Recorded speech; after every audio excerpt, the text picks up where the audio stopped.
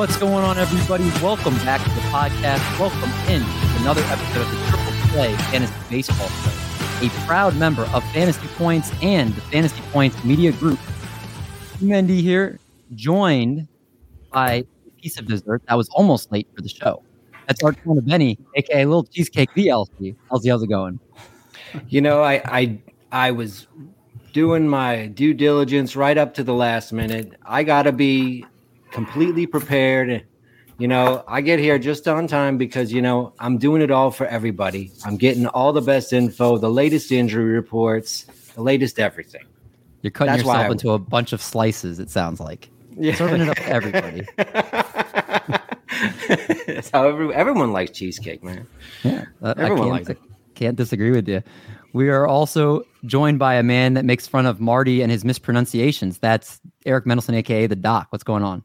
You know, David, that was pretty good on the fly. You're getting better at this. Maybe there's a job for you in sales. I don't want to be in sales. You guys can have that. It's better money than teaching, and you work from home. Yes, you do. Maybe. And the last member of the crew. I'm selling you on a sales job. Oh yeah, we don't. Do we really want to sit on this for a second? I would not last a day in sales, but we'll leave it at that. Okay. The last member of the crew, the master of the call up on YouTube and the master of callbacks in sales. That's Marty Tallman. What's going on? I'm doing good, man. But yeah, speaking as someone who's been in sales since 2015, you do not want to be in there. There we go. No. Marty's the wise one on this show. So I can just listen to the opposite of Doc and to what Marty says, and I'm golden. So, but of course, you guys know we always are joined by some guests. And I'm pumped to be joined by two listeners of the Triple Play Fantasy Podcast, as we've been getting more listeners on the show each and every week here. And we welcome in some men that are polar opposites when it comes to Adalberto Mondesi. One is a Nashville resident with a wife, 2 daughters, and an NFBC addiction. How big, you ask? He's drafted 4 DCs and 15 NFBC 50s already this year, and he's not slowing down anytime soon. Oh, he also likes Adalberto Mondesi in the 3rd round. The other is a man after my own heart, as he's a Minneapolis native, and is a man after Doc's own heart, living the life of no wife or kids. And I don't care what you say, will not be drafting Adalberto Mondesi.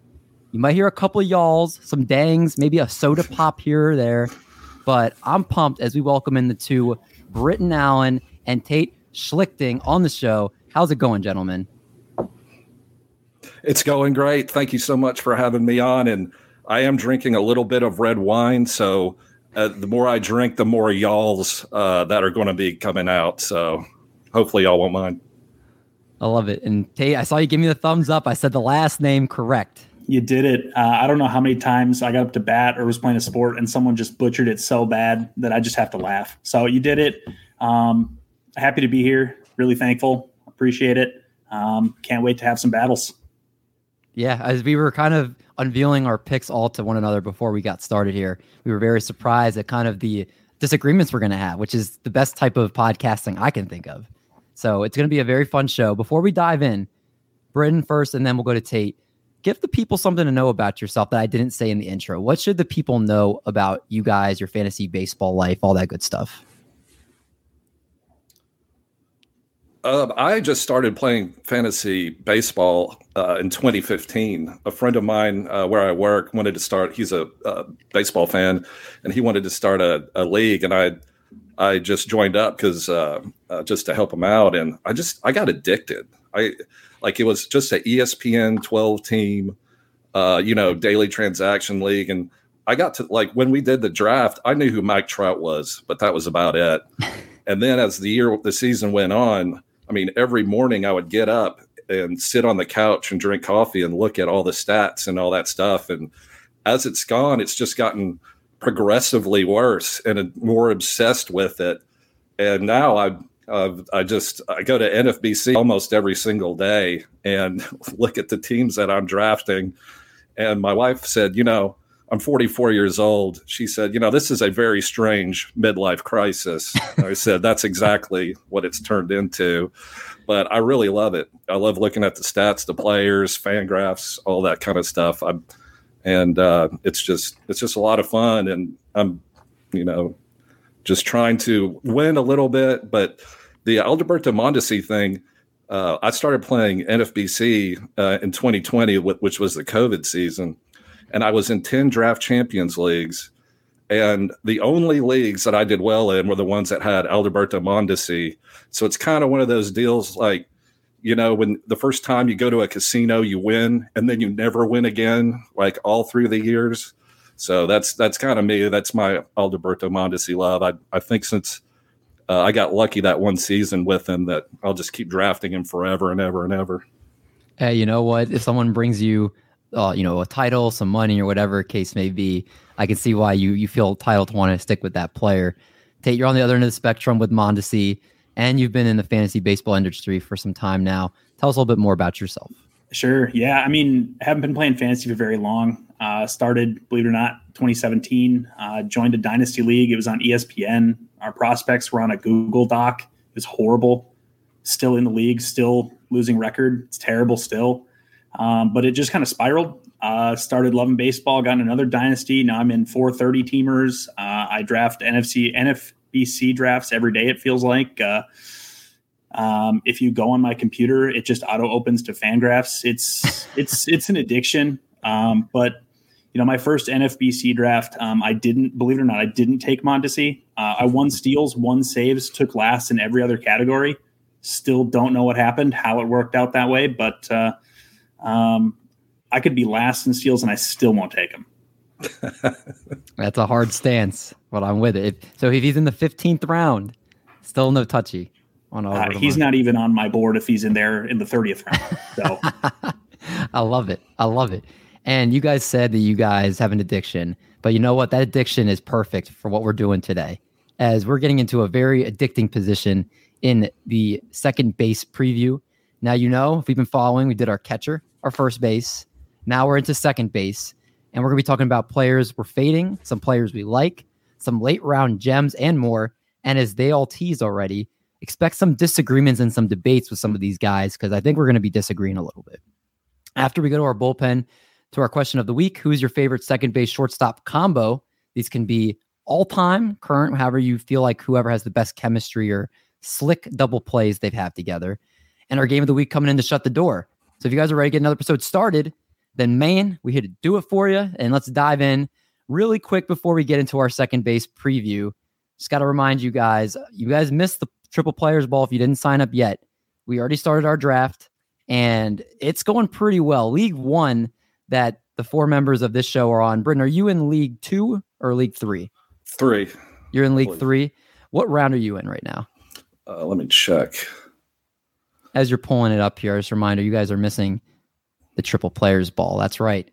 Best graphic made from our guy, Toby, right there. Sorry, it's the triple play league. This is the first year of it. So 45 people competing for the golden cleats, the 1929 golden cleats that Cheesecake has in his house. We're going to make a plaque.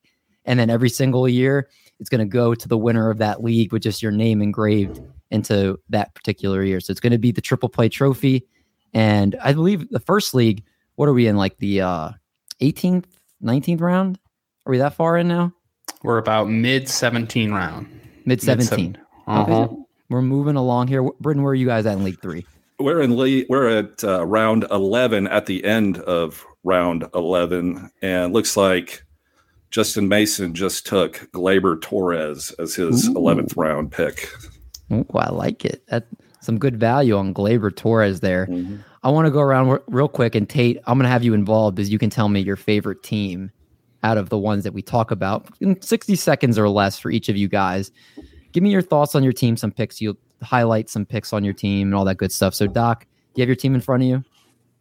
I can pull it up. Marty, you have your team in front of you?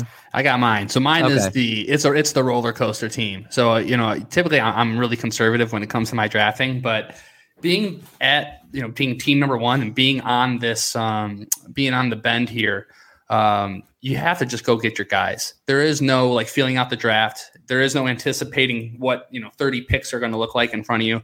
So I'm just going for it, man. So started off with Trey Turner and then Cedric Mullins. So I really boosted up and got some home runs. Obviously solidified a lot of steals. And Doc's pointed this out. A lot of my team's going to ride on Jacob deGrom. So I took him in the 3rd round. He's my 5th pitcher overall, and I got him as the 8th pitcher. So I'm happy with that. I double dipped on saves. I got Chapman and Will Smith. So projected for about 64 saves just right off the bat. Now I don't have to worry about it. And then from there, just chipping away, man. Keep adding on as much power and the speed combo as possible. I love me some Robbie Grossman. Shout out to Justin Mason getting Glaber in the 11th or 12th, you just said? Yeah, I think it was 160 overall. Wow, I got him in the 9th round. So, I'm happy or I'm excited for his bounce back. I think he's going to get you 25 home runs, the 12 stolen bases. A little afraid about Camden Yards being pushed back because that's where he loves to hit, obviously. And my last 2 picks were Jesus Sanchez and Charlie Blackmon. And my favorite part about the Blackmon pick is that it upset Doc. Yeah. All right, well, my team isn't pulled up, but I can recite by most of it, and I'll be shorter than Marty. Went pretty heavy hitter approach. I took Soto with the 106, Whit Merrifield on the way back. I had a lot of nice value followed me. Arenado in the 6th, JD Martinez in the 7th, and trying to get some versatility. Chris Taylor. I need a little bit more speed in there, but I passed a lot on pitching. I got Ryan Presley, so I have a solid closer. But I really went with pitchers that are on good teams that are going to secure a win. So I took Lance Lynn and Lucas Giolito. The White Sox are projected the second most amount of wins in the American League. So hoping with some of my later picks, I can get pitchers that give me good ratio, because hopefully just drafting pitchers on a good team will get me wins. And, then I can just kind of cherry pick for the categories I need later. This was not shorter than Marty. You lied to me. Okay. Cheesecake, you're the longest talker on the panel. I'll be short. Give me the sped up version. Yes. So I picked from the 4th spot. I really like how I started. I started off hitting heavy, going Bichette, Perez, Goldschmidt, Arozarena, and India in 5 of my first 6 picks. Then I had Wheeler in the 2nd to start my staff. Then I kind of pushed staff pretty hard, Darvish and Eovaldi, and got Melanson as my first closer. Then I felt like I was a little light on power, picked up Schwarber, picked up Rosario, took a chance on Marcelo Ozuna because I think that he's a good value where I got him at pick like 180, 170 something.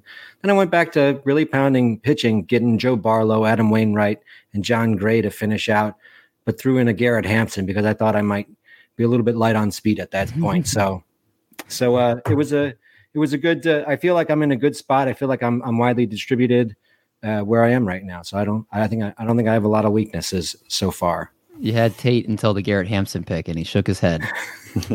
I just 67 WRC plus for his career, and he hits at Coors half the time. It's never going to happen. Yeah, he's kind of like a mine out there. He's there. You think the steals, potential upside, and he just disappoints you every time. But Cheesecake's hoping this is the year. That's for sure. This is the year. I got him. Britton, how's your team looking through 11 rounds? I went hitter heavy for the first 3 rounds, and I never do that, and I'm not sure why I did this time, but I picked 2nd, so I got Jose Ramirez, and then in the 2nd round I took Yordan Alvarez, which I've never done that, so we'll see how that works. Whit Merrifield in the 3rd, and I've only picked 4 pitchers, Max Fried and Nathan Eovaldi, 2 closers, Will Smith and Mark Melanson, and then Brian Reynolds and Franmil Reyes. And this is the first time I've ever drafted Joey Votto in the 10th round. And he came after Crone, like Mountcastle, LeMahieu, all those guys, and he just was sitting there, so I took him. And then in the 11th round, I took Robbie Grossman. I think I'm getting some good value there. Pretty solid. I'm like you. I went aces and bases. So I took Garrett Cole with my first pick at the 108. And then I went, my next 3 picks after that were Yordan Alvarez. And then I went Teoscar Hernandez. And then I went Pete Alonso. And then I went JT Realmuto. So I got some really good bats. JT hopefully going to give me some double-digit steals. Got Bobby Witt. Made sure I got my Bobby Witt share. I really believe he's going to be a top 50 player this year. He's got 30 stolen base upside. Able to get Nicky Lopez later on. He was just my most recent draft pick to get some more stolen bases there. I also have Austin Meadows, Verdugo, and Lane Thomas. And then just pitching staff, Garrett Cole, Verlander, Snell, Logan Gilbert, Patrick Sandoval. So I feel like I got a pretty decent pitching staff. Floro is my first closer. I'm hoping nobody that's in our draft right now that picks after me is listening to this, because I'm planning on trying to snag Jake McGee on the way back to give me another closer that's going to give me some saves. So that's my plan, was waiting heavily on closers. This is live. You fool! Yeah, but they're not listening right now. Yeah, I mean, it determines we're being open and honest with our process. Our listeners league isn't listening to our show right now. They're not.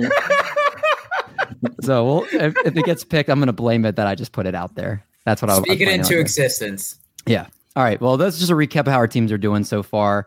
We'll definitely do a more full recap. Maybe a whole episode we'll do on it. It'll be fun. But let's get into our second base preview. That's why people clicked on this episode. So let's dive in. And as always, we do ADP from a month out. So it ends up being just under, usually like around 80-ish something drafts. I think it's a pretty good sample size of ADP and recent ADP at that. So January 13th is that cutoff. I've got on the board, if you guys are on YouTube, you're going to be able to see the ADP on screen here. We're going to go down to the bottom and we're going to talk about it. So let's start out with a second baseman going inside the top 15 that you really like. And that can factor in obviously with their price too. Sometimes the price is why you really like these guys so much. And since we got 5 guys on the panel here are going to be giving their picks, let's try to be quick, efficient, and give some good numbers and good analysis here. And we'll start with Britton first. Who in the top 15 are you trying to get a lot in your drafts? Jorge Polanco. He looks like he's ADP, I think, around pick 80. Is that? I think that's right. Jorge Polanco, 28 years old. He bats third for Minnesota. I think he's in the number 9th second baseman going on overall. Last year, he had a career high home runs. He had 33. He stole 11 bases. And if you go to his StatCatch page, and I'm going to say a lot of things that I don't necessarily know what they do, but it sounds really good. It's called xWOBA, xBA, xSlugging, max exit velo, barrel rate, K rate, whiff rate, all red. So I've been told those are all good things. It looks like he's peaking now in his year 28. 11 of his home runs were Oppo. He's a good hitter in his prime, and you can get him right after players like, Jazz Chisholm, which, I'm sure we'll probably talk about at some point. But he's just a solid hitter in a established lineup, And so, and anytime I bring up things like xWOBA and xBA, it just sounds so intelligent, and I know what it means because I have a RotoWare shirt that says BABIP on it. Do y'all know what I'm talking about? Yeah, I do. And it says swinging strike rate and all that kind of stuff. So when I put it on, I feel like I'm, a sabermetric, super smart guy. And then my wife is like, "Oh, it's the BABIP shirt night." I'm like, "Yeah, you know what BABIP means." I'm learning so much right now.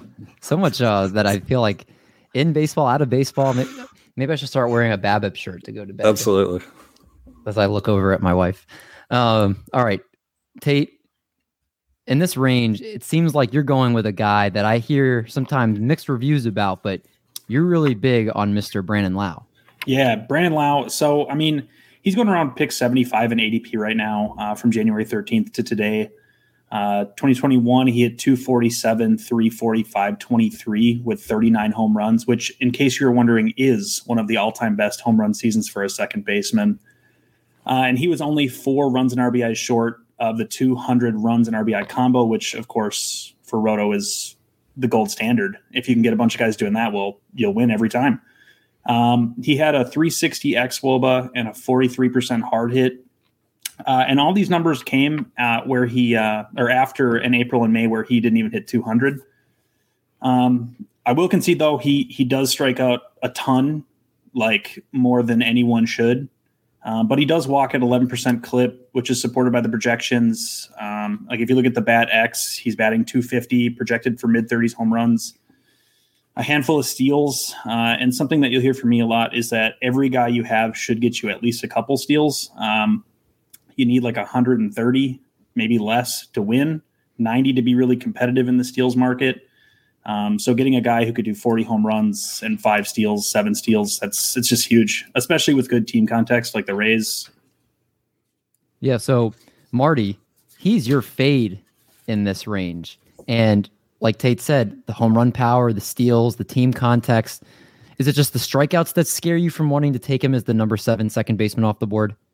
Yeah, I guess it'd be less personally about him and more of the fact that you can get Jazz around the same exact time. You can wait a little bit and get my guy, who's going to be Jonathan India, where you can get talking about double-digit steals.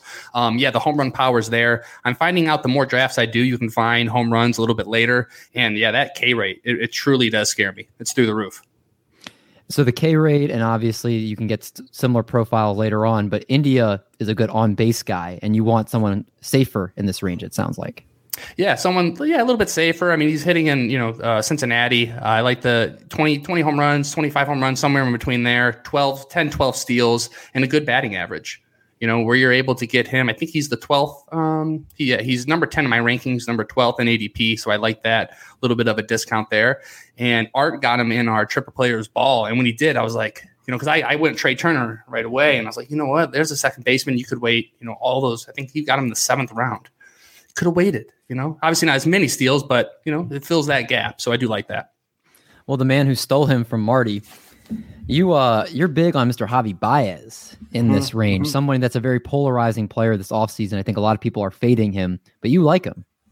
Yeah, I think that Javi's going around pick 62. I said a few weeks ago that Tyler O'Neill is one of the few power speed profiles that you're going to get at after that point. Well, Javi Baez is another one of them. Javi has at least 10 steals and has had at least 18 twice, but has at least 10 steals in every full season that he's played. Detroit, his new team, it's a squad that runs as well. He's going to be hitting 3rd in that lineup. It's going to give him a chance to give you more of those runs plus RBI counting stats.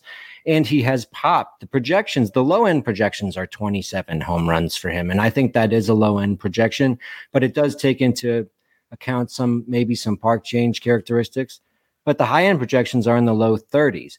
So you take his last season, he was 31-18. Even if you bump those numbers down a little bit, maybe do some park bumping down, you're still at 27-14, 27-15, and that's a really valuable power speed combo. And I also noted that that he hit pretty well in Citi Field last season after he got there. He only had 91 plate appearances there, but it didn't seem to really affect him that much, the size of the ballpark. So I think where he's going is at a discount because people are a little bit wary of his style, his swing and miss, but he does make a lot of hard contact. So I think he's going to be very valuable. I think people are also, like you mentioned, the park factor, being in Detroit, and that profile. Also, he's getting another year older, so you would think it's going to continually get worse, his swing and miss. And I feel like that could be a reason why Mr. Britton over there, or no, I'm sorry, this is Tate, that dislikes Javi Baez. Yeah. So for me with Javi, it's that his K rate's gone up every single year since 2018. Swinging strike rate's gone up every single year since 2018. And I've seen what this profile looks like when it bottoms out. It looks like his 2021 with the Cubs, where he strikes out 36% of the time, doesn't get on base, and the average starts to drop. Javi's a freak. He's an animal. You know what I mean? There's not many people that could strike out that much and still produce the way he does.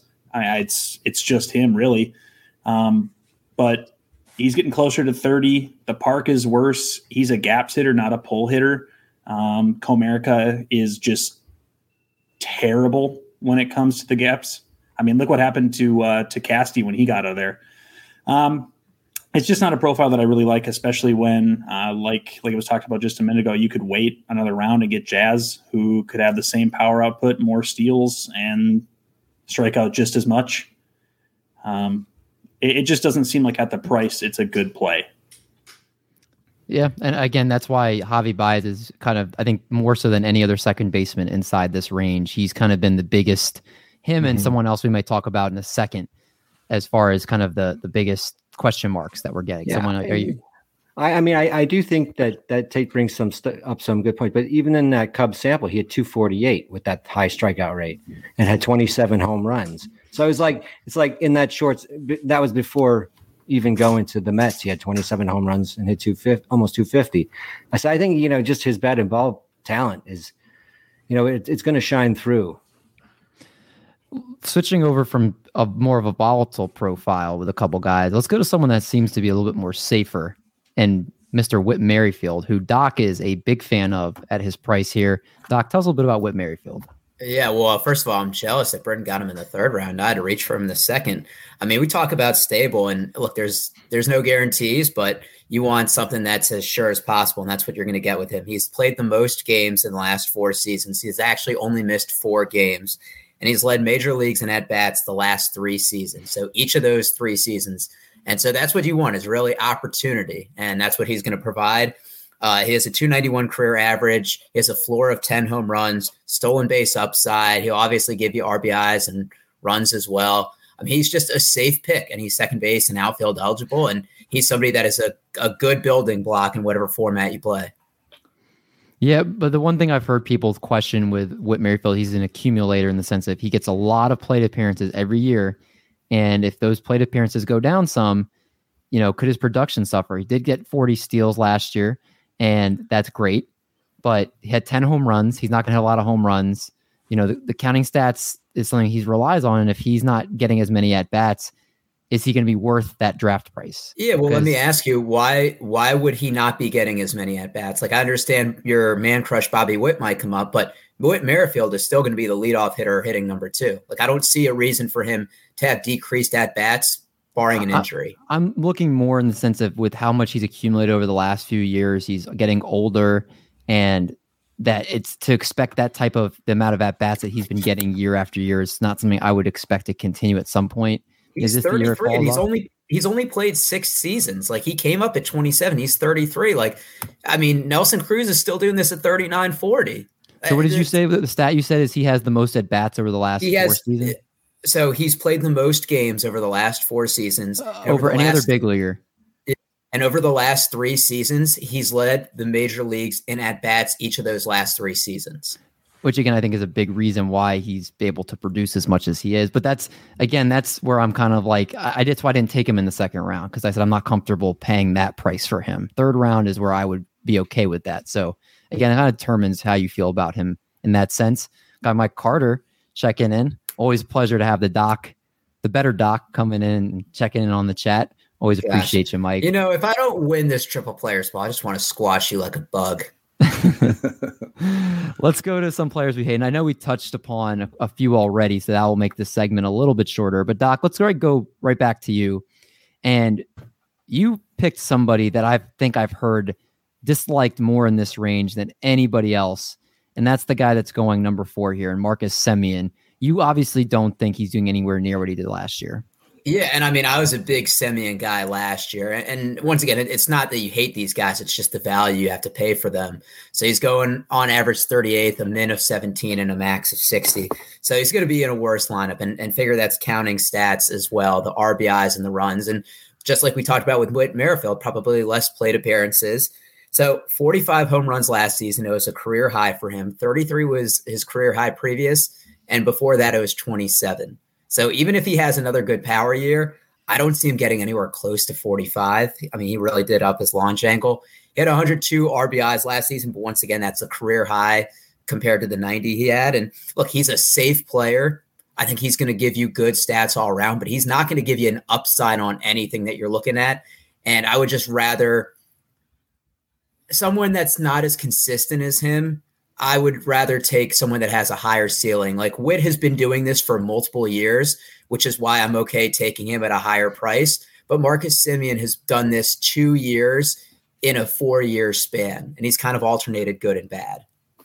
Yeah, and he's going to Texas, a different ballpark. Obviously, not as good a lineup. He was someone again that people are calling accumulator last year. I think this is not a price that most people are comfortable paying to go get him, and that's the biggest problem.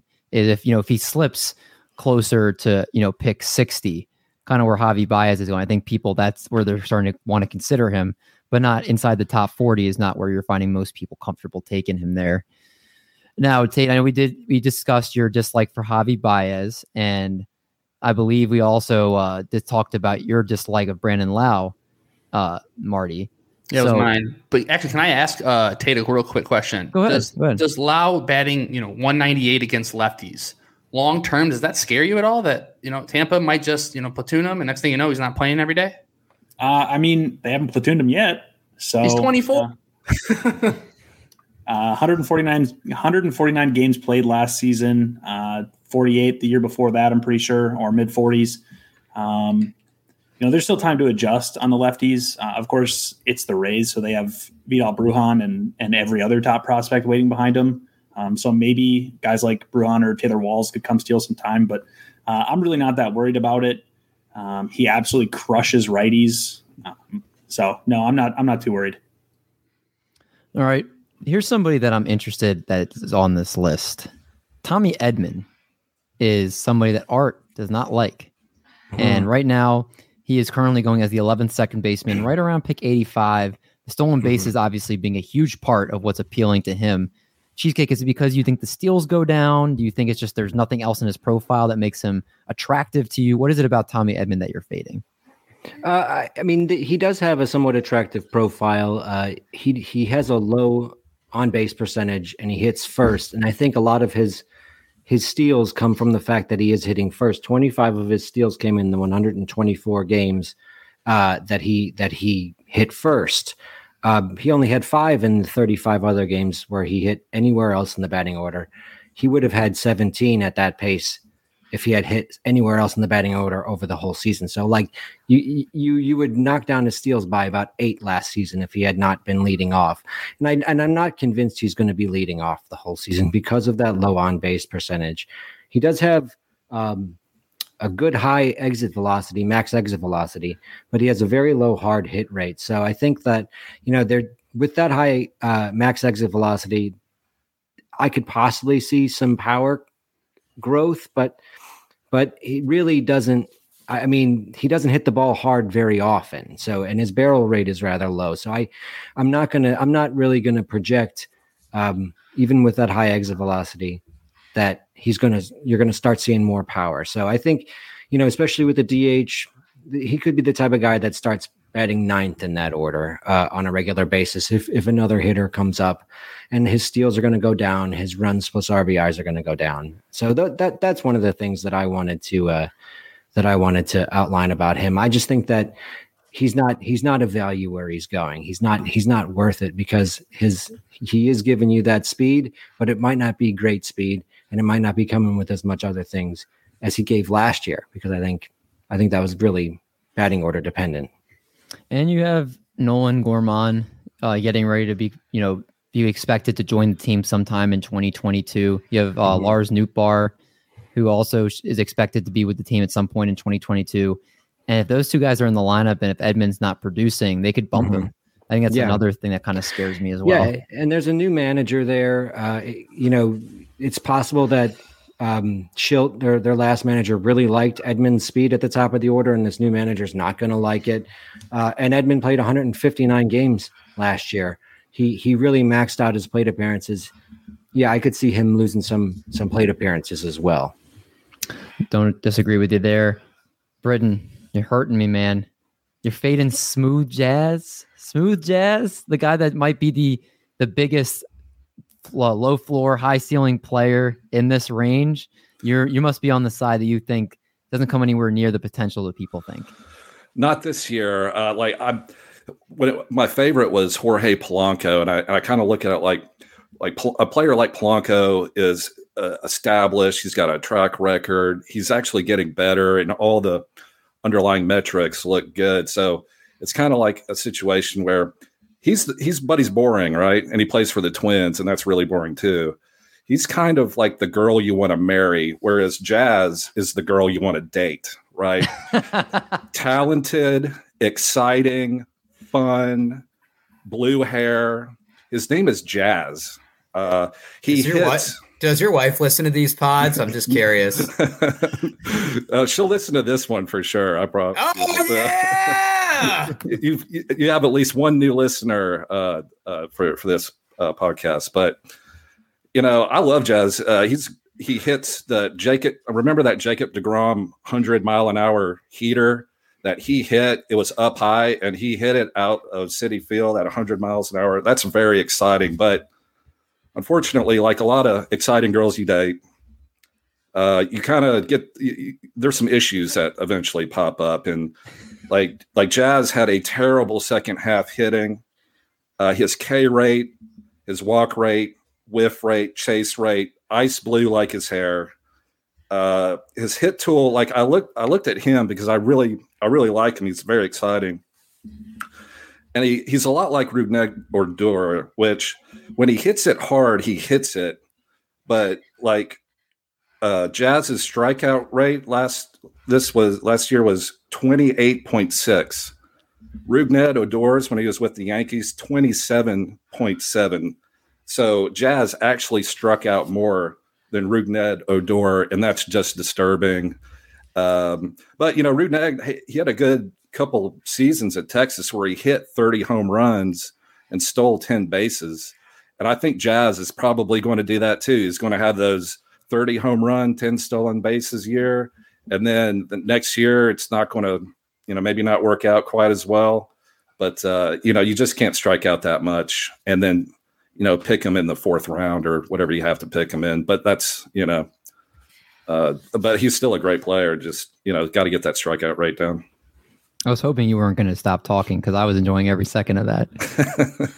No, that was good. I agree. Like that, there's definitely a lot of volatility in his profile. There's a huge gap potentially between his ceiling and his floor. It's one of those things that I think if you're like in an overall, you're like, hey, you know what? I'm going to take him. I'm going to take Buxton. I'm going to take these guys that could get me to an overall, or I'm going to finish in last place. It's the Ricky Bobby type of method. I think if you rely and you take Jazz in this range, you're basically saying, I'm ready for the risk. And if you're someone that doesn't like that type of risk, you take like a Jorge Polanco, like you said, or a Ketel Marte who go after him. So I think it's the type of strategy that you like to play with, especially in these overall type of formats. Oh, so, he's irresistible. I mean, if you're looking at between him and Polanco, you always want to take Jazz, but Well, who doesn't love Jazz? Right. Who doesn't love Jazz? Jazz on a summer's day. Let's go to the next round, to the next area of players, 16 through 30. And I think these are really interesting to talk about because these are guys, especially if you wait at second base, that you might be able to grab later on and not miss a beat. So, Tate, let's go to you first. And you're a big Urias guy. And people are like, which Urias are you talking about? Well, there's Luis Urias, there's Ramon Urias. I'm pretty sure there's another Urias out there. But we're talking about Luis Urias for the Milwaukee Brewers, who was eligible at second, third, and short, which is already attractive. And besides that, looked like he had a lot of good things in his profile, especially towards the end of last season. Yeah, actually, for my sleeper, I was going to go with Ramon Urias, but I just didn't feel good making it another brother thing going on here. So, Urias, this pick feels kind of like cheating. He's just outside the top 150 in ADP. He's going 152 right now. He made some tangible changes to his stance and approach in 2021. Led him to hit 23 home runs, 249 average, and that average has been climbing every single year since his original debut. He also did hit, close to 300 and was graded at a 65 hit tool when he was coming through the minors. He walks at a 10% clip, lowered his strikeout rate to just over 20%. The lineup there, the context, it's pretty good. They just got Renfroe. I'm really happy we got rid of Jackie Bradley Jr., great defender. That dude could swing an oar and not hit a baseball. So, a good lineup, like I said. If Yelich bounces back, it's even better. And Urias just gives you a shot at a guy who could possibly hit 25 home runs, steal 10 bases, and bat 275. And at 152, I don't really know many more guys that are going to do that after him. Yeah. Again, the multi-position eligibility, the changes he made, just everything about his profile seems very attractive there. And you're getting him after pick 150. The 18th second baseman off the board. Not too bad. A max pick of 212. So if you can get him after 200 too, it's pretty solid. I like that call to start this section off. If you get him at 212, it's highway robbery. Is it one of the best feelings when you set a max pick on a player? I think that goes up there. It's like there's sex. There's I was thinking of a max pick. They're right hand in hand together, honestly. Let's go to transitioning from sex talk to another player that is in this range that is liked. And I'm going to go to you, Cheesecake. Let's talk a little bit about Garrett Hampson, who is a very polarizing player. And we talked a little bit kind of in the beginning about a couple of you guys disagreeing on Garrett Hampson, but you're all about it this year. Yeah, I'm all about Garrett Hampson. I think when you compare him to the person I just talked about, Tommy Edman, I think that Garrett Hampson is kind of like Tommy Edman 200 picks later. A little bit. Edman's high end is more plate appearances, more steals, more runs plus RBIs. But the home runs plus steals are going to be comparable at the end of the season. I think this is the season Hampson gets 550 to 600 plate appearances. Last season, he only had around 450 or so. And he's produced 11 home runs, 17 steals. I think that with 550 to 600 plate appearances, you're going to be looking at 11 to 15 home runs and over 20 steals. And he's going at pick 280 right now. Currently, he's a second base outfielder. He's projected to be the starting shortstop, so he's going to give you added positional versatility from that. And, he already, like I said, he already has that second base outfield eligibility. There's a lot of variation in the projections. The projections have him between 428 and 470 plate appearances, though. I think that's light. So I think if he's going to get 550 to 600 plate appearances, you're looking at a very nice season from Hampson, and there's no reason for them not to play him this year. I think there's every reason to play him. Yeah, and I think it is kind of interesting, too, that, Tate was really off on him, and for the reasons that made sense, obviously not great numbers at Coors Field. There is still that that tantalizing potential that exists, and he's a lot cheaper than he used to be. What pick did you get him? Do you remember in the Triple Players Ball? It was in the 240s, I think. Okay. Yeah, it was in the 240s. I thought it was a nice price. You picked Nicky Lopez right after, and I was between the two of them. I actually went with Hampson because I thought he had a little bit more power, but that's going to be one of those that if Lopez outperforms Hampson this year, I'm going to be kicking myself because it was really between those two. And I just swore at you in our group text about after you announced that you picked Nicky Lopez. I did. You're going to. I have something fun to look forward to. You're going to find it. Yeah. Fantastic. All right, let's go to Marty, and somebody that you like in this range is a homer pick, but also maybe not a homer pick, just in the fact that I think I agree with you for his price. But his name's not Jonathan Scoop, it's Jonathan Scope. It absolutely, it's Scope. Oh, did I type Scoop? You typed Jonathan Scoop. Well, no. Mr. Scope. And just so you know, in the Triple Players Ball, I only have one Tiger, and that's Robbie Grossman. So booyah. But anyway, so Jonathan Scope, you guys may remember, yes, that's the same dude that was on Baltimore. And hey, he's literally only 30 years old. So I think a lot of people have just written him off, maybe for good reason. Once you leave Camden, it's a little bit harder to kind of get your groove back. But last year in Comerica, Scope hit 22 home runs with 85 runs, 85 RBIs, and he batted .278. He has first base and second base eligibility. So where he's going, he can be your middle infielder or your corner infielder. And what I'm seeing as the drafts progress, middle infield gets choppy real quick. So ATC projects him for 23 home runs, 74 runs, 74 RBIs, and a .263 average. So for where he's going, I love that value. Yeah, I think it's a pretty good range for him there. He's never a sexy pick. It's nope. Like the opposite of Jorge Polanco. It's missionary. It's safe. Gosh. We're really good. And art is the dirty one normally. Yeah, you open the door for this. I don't usually do this. You brought it out of me. Yeah, I don't know where we're going. This podcast might have to get a mature label on it this episode for sure. Now, Doc, you picked Eduardo Escobar. Can you name another Eduardo? Eduardo Rodriguez. No, can you name a cartoon Eduardo? That's from Foster's Home for Imaginary Friends. Nice job. For some reason, Got you. That's why we're brothers. Okay. All right, wait to talk about sex and then Foster's Home for Imaginary Friends. Yeah, I know. Complete polar opposites. This is a weird podcast. Okay. Eduardo Escobar, somebody I think that can fill your need, especially the fact that he can fit multi-positions. You see he's second base and third base eligible, going around pick 190, the 22nd second baseman off the board for the Mets. What do you like him so much? Yeah, we talked about the positional flexibility. I mean, he's a 20-plus floor home run. Actually had 28 last year. Once again, 90 RBI floor. He's had as many as 118.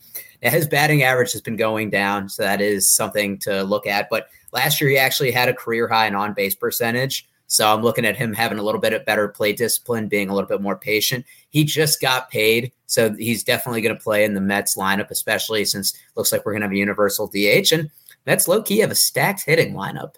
And hopefully he hits in that 4 or 5 spot, maybe. A lot of RBI opportunities there. All right. I like it. Let's go now quickly in the other direction. And Doc, will go right back to you.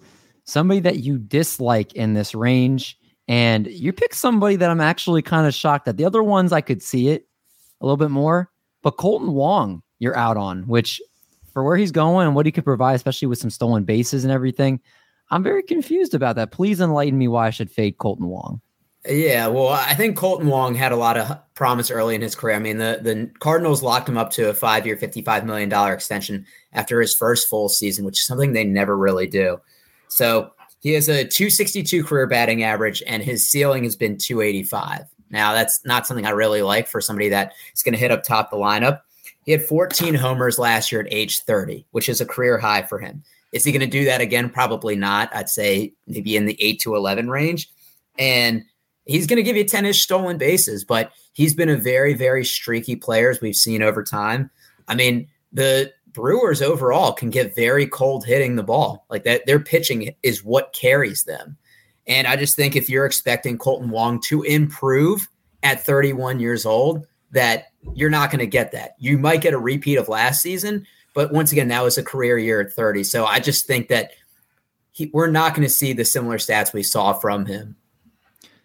So, even at that price, though, I mean, this 21st second baseman off the board, right? Yeah, I mean, I'd rather take Eduardo Escobar, who I know is going to give me more power, more RBIs, probably a little bit worse batting average, but it's more guaranteed in those two stats in a 5x5 roto. All right, give me Kolten Wong over Eduardo Escobar. Maybe we'll make. You want to make it? Wait. Let's make a friendly bet or some bet. Okay, I'm good with the baseball bets. That's fine. Okay. All right, we'll think of what the prize will be. Let's go back to Marty. And Marty, somebody that you don't like in this range is somebody who actually I've seen people talk about that they like a lot as well, and that's Ryan McMahon. I know our guy Bubba just wrote an article about Ryan McMahon and thinks that this could be a good, nice year for him. Why do you not like him? Well, first, if it's Bubba, I will read the article and I will think about it critically, as I always do. But for me, I just give McMahon thanks, but no thanks. I'd rather take I'd rather go with Brandon Rogers if I'm going to do it. 26th percentile and 26th percentile with K percentage. His XBA is in the 33rd percentile. He strikes out a ton. His sprint speed is in the 34th percentile. So even though he got you 6 stolen bases, I wouldn't count on that. Next time around. I like that he plays in cores, but for who's going around him, and you guys just went over a couple of those guys, I definitely would rather see the upside there. I just don't see any upside with him, and he's an easy fade for me. But like I said, with Bubba, I'm going to check out the article. We'll reconvene. Yeah, I think he was talking about this is ADP analysis, Chris Bryant versus Ryan McMahon. And he goes through talking about the basically how you can get a later McMahon, and it's shown more consistency over the last couple of years. So it's a good anytime Bubba puts an article out, so that'd be worth the read. But I would rather have Eduardo Escobar. Straight up. Why is this an Eduardo Escobar love podcast? I'm just saying. He's been in the league for forever, and he's continuing to still hit more home runs than he ever has. And now he's finally in a good lineup. He has some, position eligibility. I know I'm just hyping up Doc, but I just don't wait, Marty, finish me off. Eduardo Escobar and Kolten Wong. Kolten Wong. There we go. All right, I got blue balls now. All right. Cheesecake, the mature one on this show. Why don't you tell us about your dislike with Max Muncy, who I think most of the people in the industry are with you on that one? Yeah, I mean, I see that he's going around pick 150, which I think is far too high. He had a torn UCL injury, and Dr. Dave McDonald says, torn UCLs don't fix themselves. But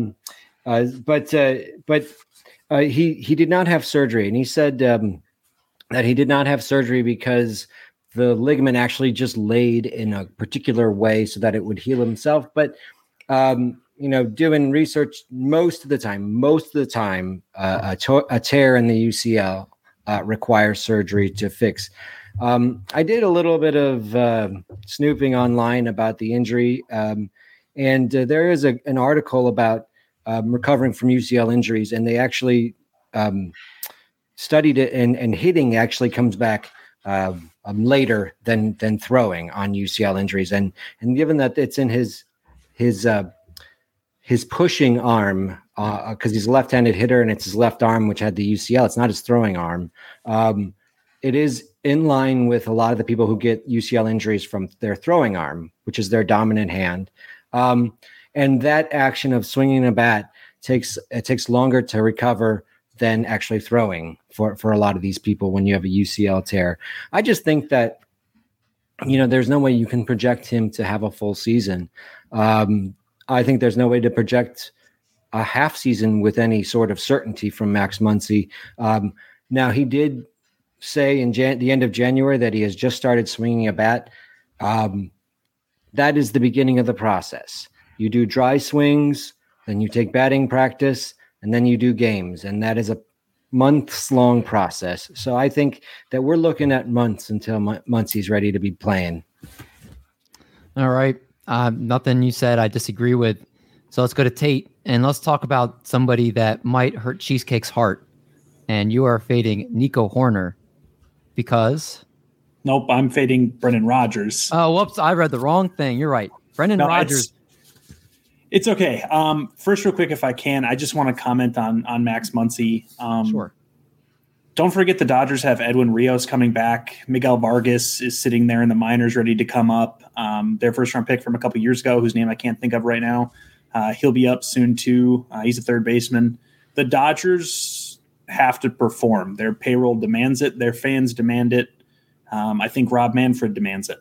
So if he struggles at all, they'll replace him fast. But yeah, to my fade, I'm fading Brendan Rodgers. To steal Britton's comment about a player, if you look at Brendan Rodgers' StatCast page, it's icy blue like Jazz's hair, with one red highlight. He doesn't hit the ball particularly hard. He doesn't barrel it up really all that well. He has a below league average sprint speed. He doesn't walk. And the man hasn't attempted a stolen base since 2018. He was in Double-A. I want Brendan Rodgers to be good, but the profile is just really boring. It's a below average WOBA, a below average xWOBA. Coors can solve a lot, and I hope it does solve a lot for him because he could be really exciting, and so could Garrett Hampson, and so could name any Rockies player we've been cheering for. But really, he just doesn't provide a lot of value. And when you're picking him at 161, you need someone who's going to provide value. Yeah, definitely agree with you.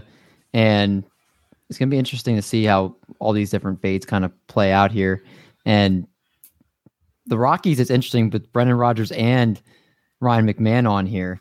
You guys just seem like you're very negative on a lot of these Rockies hitters. So it seems like it's going to be a very rough year in Colorado with Garrett Hampson's and Ryan McMahon's and the Brendan Rodgers.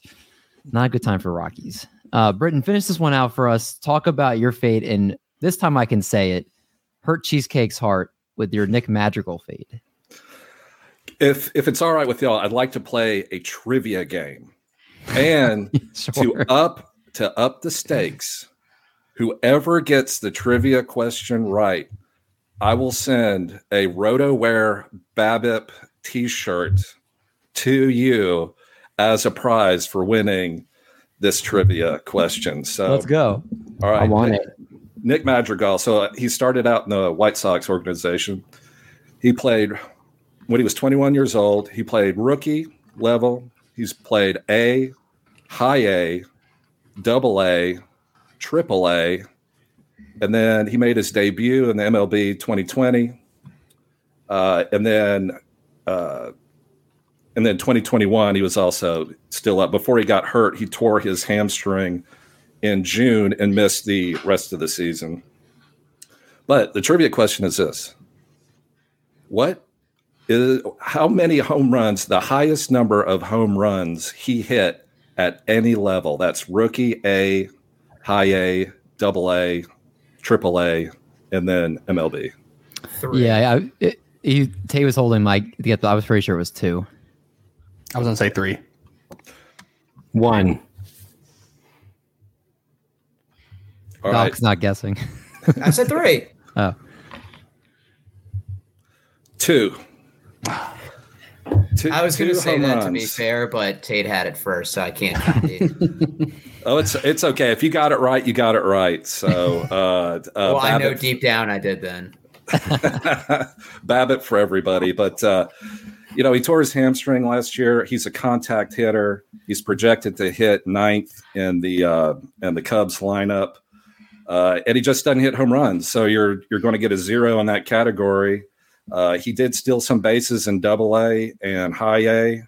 I think he had 14 and 17, so that's good. But just drafting Nick Madrigal, when you're literally taking a 0 in home runs, that means you're going to have to make that up somewhere else. It's just, I don't know. It's just something I would fade. He's a good hitter. He's a contact hitter, but there are other players around there that you can get that aren't going to give you a 0 in that category. Yeah, you're definitely taking a big L on that. And if he hits 9th, the counting stats might not be there. You're just pretty much relying on empty batting average at that point. So I can definitely see why that would be an issue. He probably is a better real life player than he is a fantasy player because you're getting batting average. And if he hits 9th and you have Nico Horner at the top of the order, then you maybe are just getting 2 guys that will get on base in front of the number 2, 3, and 4 guys. So I can definitely see the appeal. Real life, not for fantasy. All right, Brendan, we're going to go right back to you. And if you guys can give me these in about 60 seconds or less, just the quick version of your sleepers, your late round gems, so we can get on and we're not here for too long. So, Brendan, give me your late round gem at the second base position. All right. I know Tate doesn't like this one, but Mike Brousseau for the Milwaukee Brewers, he's second base, third base eligible. The Brewers traded for him in November of last year. You can get him in the 45th round of a DC. He's currently a short side platoon bench player, but here's all the positions he played with the Rays before he got traded: second base, third base, first base, left field, right field. All right, so if anybody on the Brewers playing any of those positions get injured, I think Mike Brousseau is the player that's going to take over and pitch in. And when you're in that 45 round range, you're just looking, all the starters are gone, obviously. So you're just looking for somebody that might have an avenue to an everyday start. And Mike Brousseau does. And also, I also like him because I don't know if y'all remember this, but Aroldis Chapman threw a ball at his head in a regular season game. It was Yankees versus Rays. And then I think it was 2020 in the ALDS, it was Chapman versus Brousseau. And Brousseau hit a home run off Chapman to win the ALDS and to advance past the Yankees. So I don't know. I think that's great. So I like Mike Brousseau. That's what I remember him most for, is that for sure. You're right. He's definitely somebody that could get into some playing time. And you're getting him as the 65th second baseman off the board. So it's insane value near pick 700. Tate, who's your guy? Sure. So 43rd second baseman off the board, Cubs legend Nico Horner. He doesn't strike out really at all, walks at a 10% clip, and he's the kind of guy that you pair with a Brandon Lowe because he could bat 300, give you 10 home runs if the happy fun ball's back, and steal you 10 to 15 bases. He's just that kind of guy you get at the very late parts of the draft that can give you 3 categories that are relatively hard to find with average and stolen bases and then runs. Yeah.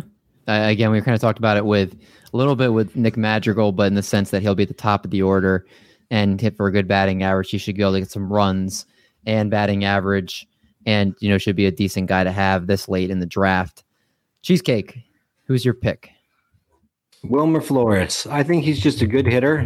He's not penciled in right now for any strong side platoons, but he backs up first base. He backs up third base. Brandon Belt and Evan Longoria both have long injury track records. And he's a short side platoon at second base. And Tommy LaStella is the strong side platoon there. And he also has a long injury track record. So I think there's a chance for Flores to get it into a lot of playing time. And he's just a really good hitter, about 260 career hitter, 270 career hitter with a little bit of pop and going way down at pick 400. All right. I like it. Marty, who's yours? For me, it's Jeff McNeil, and this is going to be someone I would target. If you're looking at your batting average as you're drafting, and you need a little bit of a boost, post 30th pick at second base. He rarely strikes out, even with a really down year last year. Over the last 4 seasons, he slashed 299, 364, 459. So if we get any type of bouncy ball, that's when he actually did connect on a couple home runs. We could even see double digits there. But where McNeil's at for an average boost, I like it. And I mean, this is not too long ago, a guy that was going a lot higher towards the top 15 second baseman when he had that career. I think it was in the short in 2020, if I'm not mistaken. It was, yeah. He finished 6th in Rookie of the Year voting, and overall next year the Mets offense should be a lot better than it was last year. Yeah, I like him. He's someone I've been targeting a lot more, especially if I sleep on middle infield. Doc, give me your last player to round this out. Yeah, so for me, it's Dylan Moore, and talking about somebody that was much higher last year. I mean, look, this is kind of a flyer, second base 45, but he's also outfield eligible. I mean, he's going to get you steals if he plays. He had 21 last year. He had 12 home runs. Now, the big bugaboo with him is the average. He hit less than 200 last year. I mean, that's just going to kill it. But let's say he can even get back up to 210 or 220. I think Seattle has a better lineup this year, and you're taking him close to pick 500. So, there's worse things you could do. Yeah, I mean, before he was very much kind of the guy people were talking about, hey, he's getting ranked too high. What you saw at the end of 2020 is not what he is.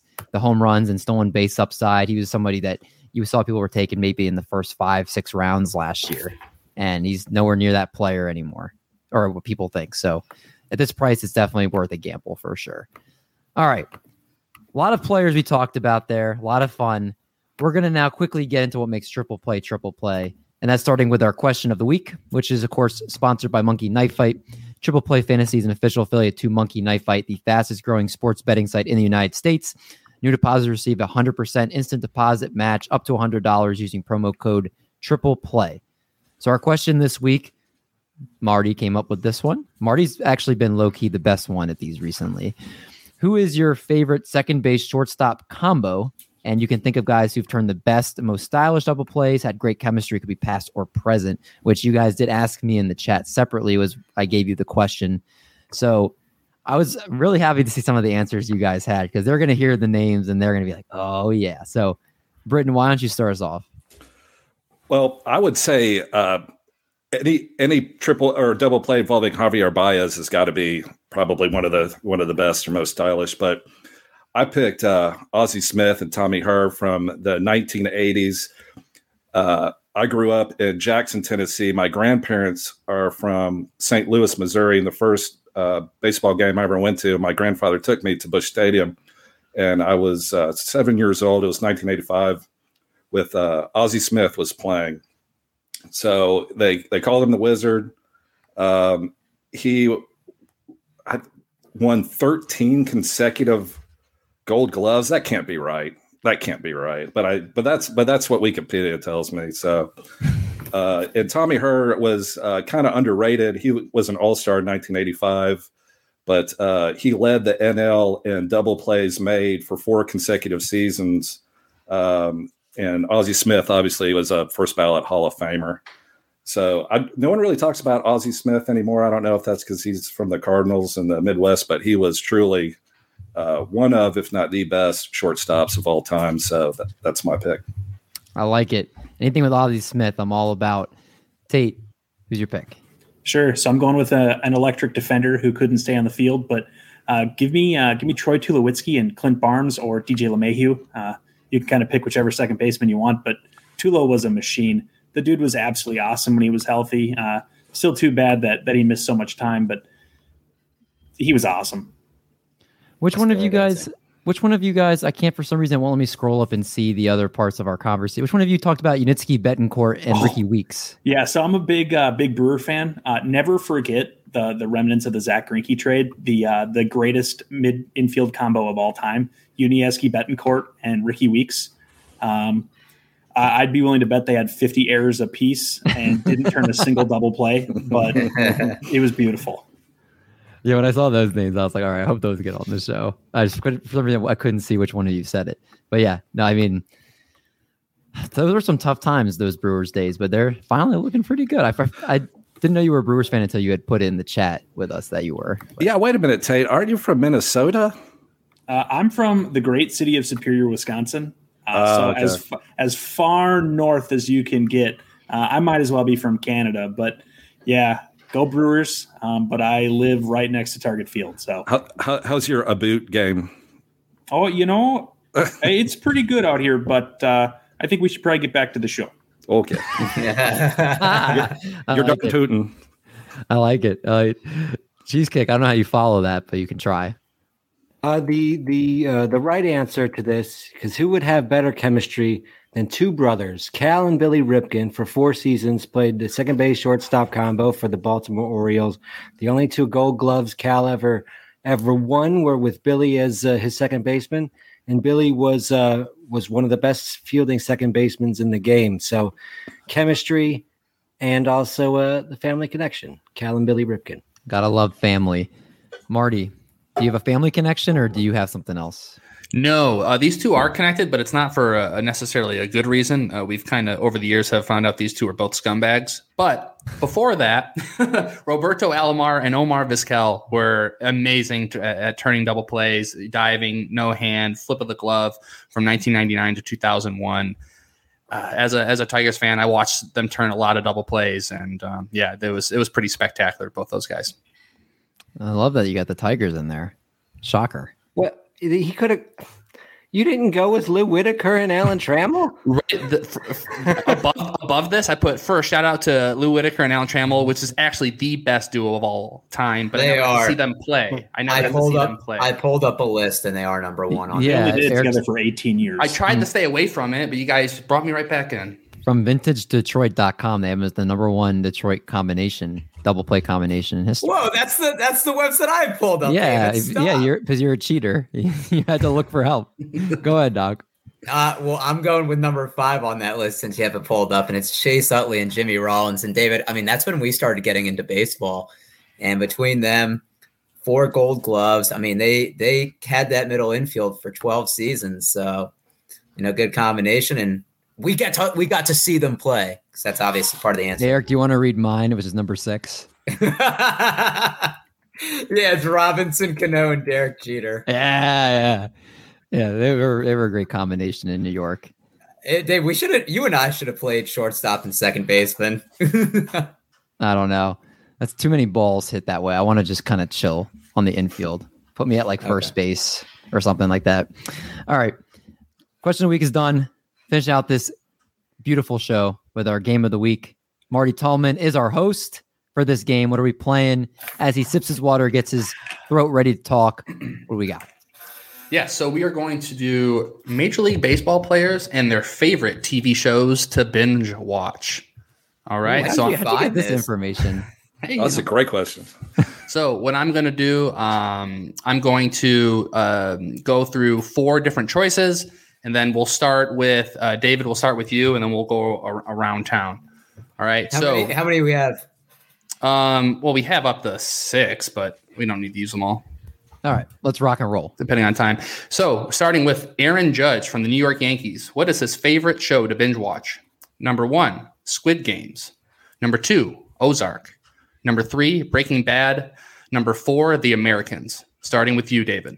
Oh my God. And you have to keep your own score because I'm not doing that. Okay. Fair enough.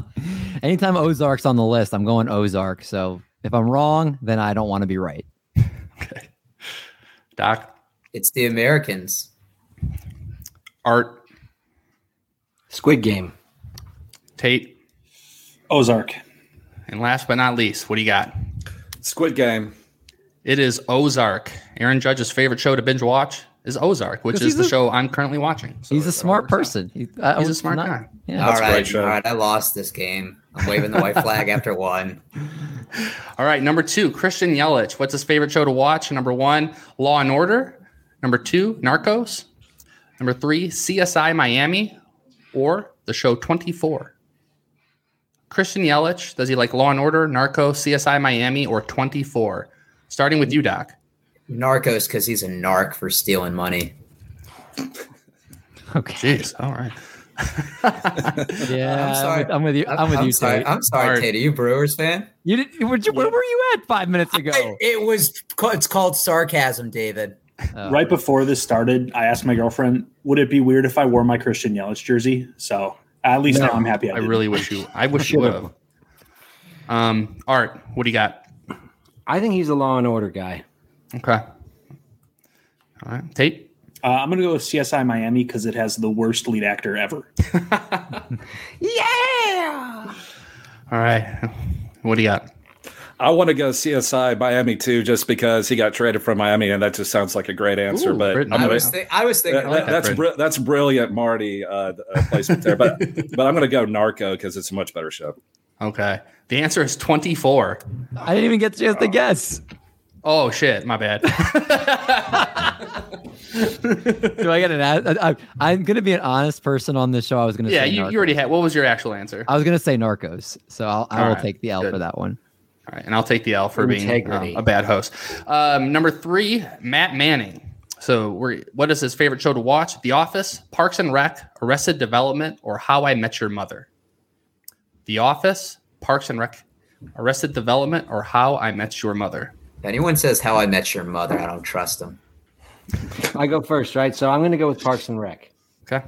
You guys can just go ahead. I don't have to say it. I'm going to go with How I Met Your Mother. I'm going to go Parks and Rec because that's the most recent. Matt Manning's like 21 years old or something. So strategy. That's my strategy. It's another easy one for me. When The Office is in there against everything else, it's always The Office. So that's a slam dunk.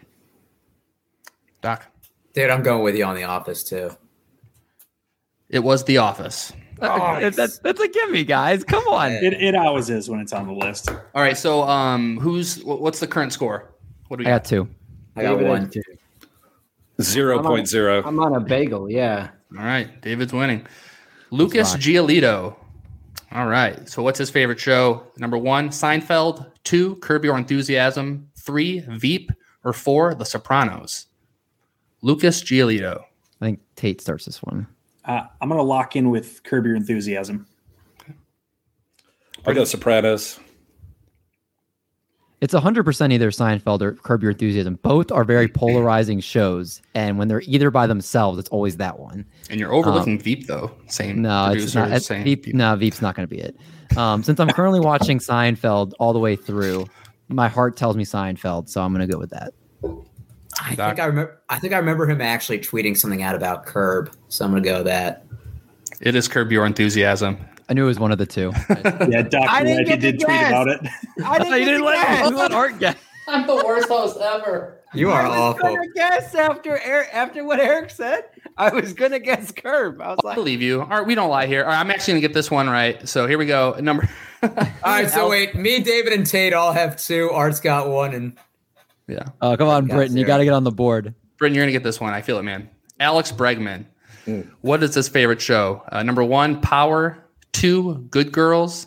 3, Love Island. Or 4, Love is Blind. I'm going to go Love Island. What was the first one? The first one was Power. Power, Good Girls, Love Island, Love is Blind. Cannot be Love is Blind. That show is trash. I'm going to go... I'll go Power. Marty, we have one more after this, right? We do. All right, I'm going to go Power. Is I don't know what Good Girls is or what Love is Blind. That's the show Nick Pollock was going to go on.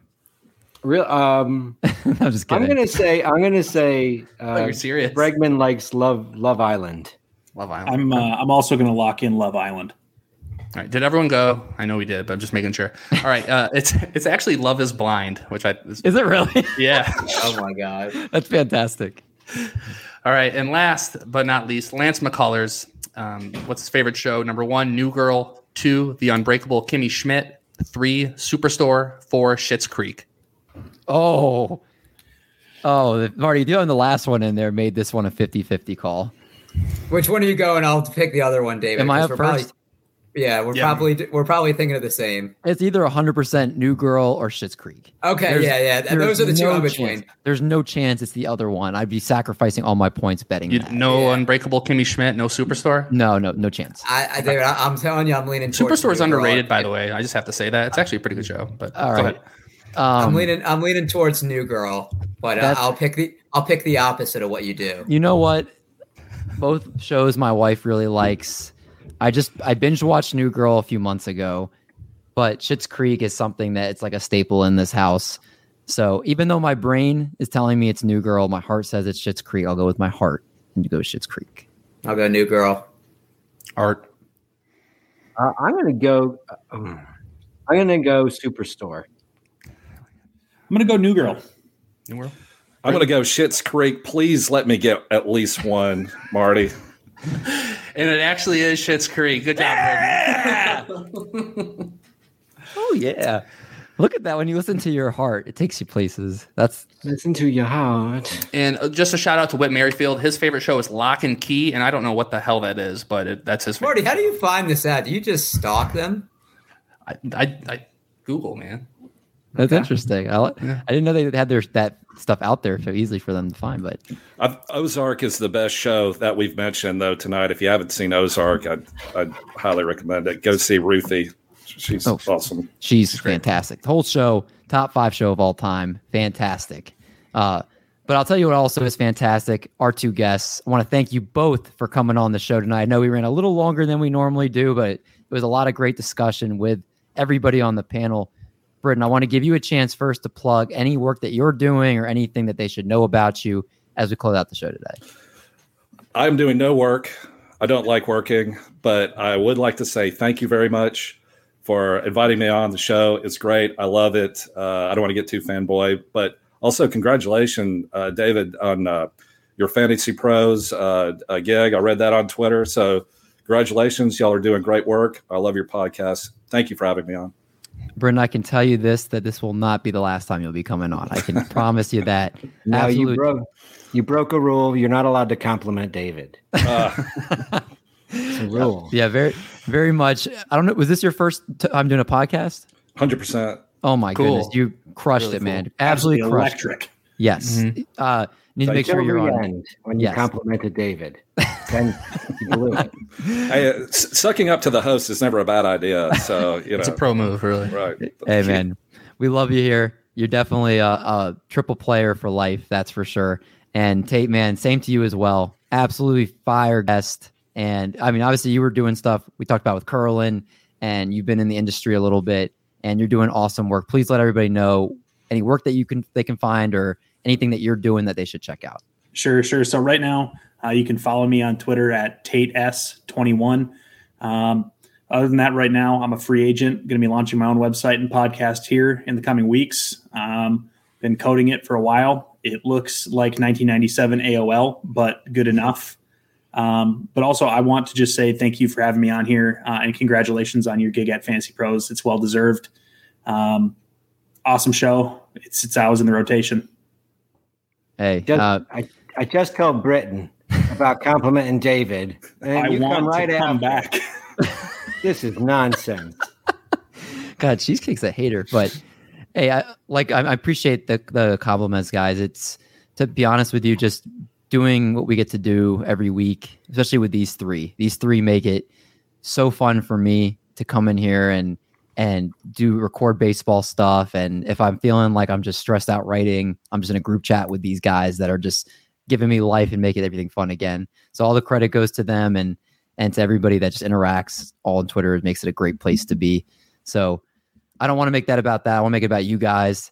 You guys are awesome. You guys need to be more guests on. And I hope when we get this out there that you guys are guesting a lot more places, because you guys are absolute superstars and doing great work. So make sure you follow these guys. Britton, where can they follow you on Twitter? I don't know if you put yours out there. It's just my handle, Britton Allen, is BrittonAllan. Yeah, make sure you're following both these guys. And obviously, as you can tell from listening to this episode, great fantasy baseball minds. If you listen to Triple Play, you watch the YouTube channel, maybe you check us out on Facebook if you're that old school. However you tune into Triple Play Fantasy, we appreciate you. Next week, we'll be back with another great guest, and we're going to be previewing the third base position, which should be a fun show. But until then, stay safe, happy drafting, and we're going to make like a bread truck, and we're going to haul these buns. Catch you guys in the next one.